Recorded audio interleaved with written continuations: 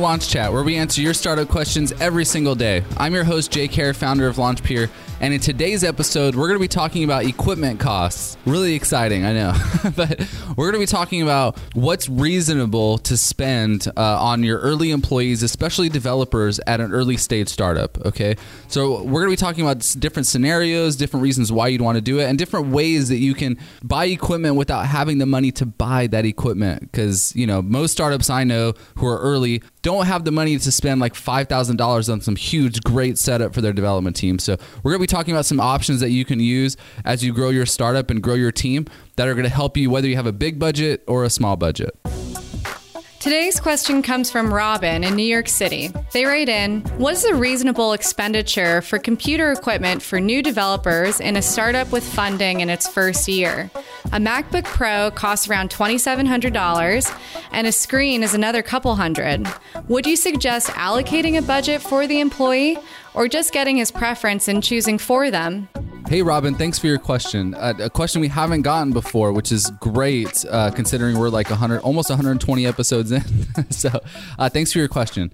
Now, there is no right answer to this, okay? When LaunchPeer started, and we're a development agency, okay? So we have developers all over the place. So when you're talking about like early stage startups, whether you're funded or not, there's a lot of different options because there's no right answer here. When we started LaunchPeer, what we would do is we would just tell the team like, hey, it's bring your own device. I think it's like BYOD for short, not BYOB, BYOD. So BYOD just means like, hey, bring your own equipment. Like you have a laptop, great, bring it, use it, okay? And we didn't reimburse costs for that or anything. It was just, hey, that's the offer. Like if you don't want it and you want to go work at a place that gives you a new laptop, then go. Like nobody's stopping you. Like go to a place that gives you a nice, shiny, brand new laptop so you have to carry a work laptop and a personal laptop to do anything. Okay. I liked the bring your own device piece because it just made it super easy. I didn't have to worry about it. Didn't have to worry about like when I let an employee go or they wanted to go work somewhere else, like what's going to happen with the computer? Like, did they unlock it? Are they giving it to us? What documents do we have to have them sign in order for us to know that they were keeping it? All of that stuff. We don't have to worry about it because it was easy. And so for you, just think through that piece. Like, do you want to deal with the complexity of having to buy your own equipment? Can you get away with not doing it? Okay. I don't care if you're funded or not. Saving money on anything is great at a startup. Okay. I don't care if it's on laptops, if it's on like stuff for the fridge, if it's on coffee, whatever. Anything that you can save money on is great. And kudos to you on finding ways to save money. All right. Now, let's talk about whether like when you do want to buy something for an employee. I think it's okay. Like we buy computers now for the team when they want computers. We ask them like, hey, do you want us to buy you a computer? Or do you want to use your own? And so what we do if they want to use their own is we just pay them for the cost of using their own computer. Okay. And so like for the employees who come on board and say, we just give them the option like, hey, do you want to use your own computer? Because for most developers, they have their own environment set up. Like they have like all this stuff that's already on the computer, but we have to make sure of one thing is that they're using the same operating system that the rest of the team is using. And for us, we use Macs. That's just a normal part of development for us. So as long as they have a MacBook, like I'm totally cool with them using their own device. So what we do is we give them like a credit towards like, hey, thanks for using your own device. Here's a few $100 or something like that. Okay. Now that's not always the case. It hasn't always been the case, but we try to do that now. For the employees that we have to buy equipment for, we don't give them the option on what they want. Okay. We make sure that we talk to the team and say, what does somebody need to do their job really well? I think spending $2,700 on a MacBook Pro that's 15 inches is ridiculous. Okay. I didn't know MacBook Pros cost that much. Maybe I have been spending that much and I just didn't know it. I don't think that's the case. I think what we buy is like MacBook Pro, like 13 inch or something, which is at least a few $100s less. I think it's like $1,000 less. The last time I remember buying a laptop for an employee, I think it was like maybe $1,700 or $1,800 or something, which is not a small cost, but it's not $2,700. Like that's a lot. And I think we ended up buying like the last model, which is totally fine. You don't need to get the nice, bright, shiny new laptop. That looks cool and makes you feel cool, but you don't need it. Okay. And the easiest way to justify this is, do you think that employee would rather get paid $1,000 more or get $1,000 more expensive laptop? Probably get paid $1,000 more. Not that you would tell them that in the meeting, but that $1,000 is going to go somewhere, right? Whether it's marketing or sales or paying them more, giving benefits to people or whatever, it's going to go somewhere. So the least amount you can spend on equipment and get away with it, the better.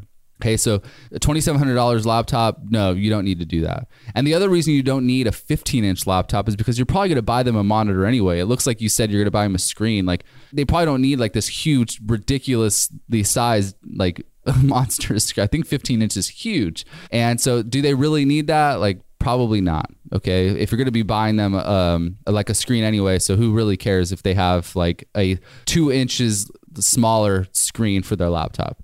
Okay, now you want to factor in all the other equipment costs too. Like when we buy a laptop for the team, we're buying them a laptop, usually a laptop stand and a mouse, a keyboard.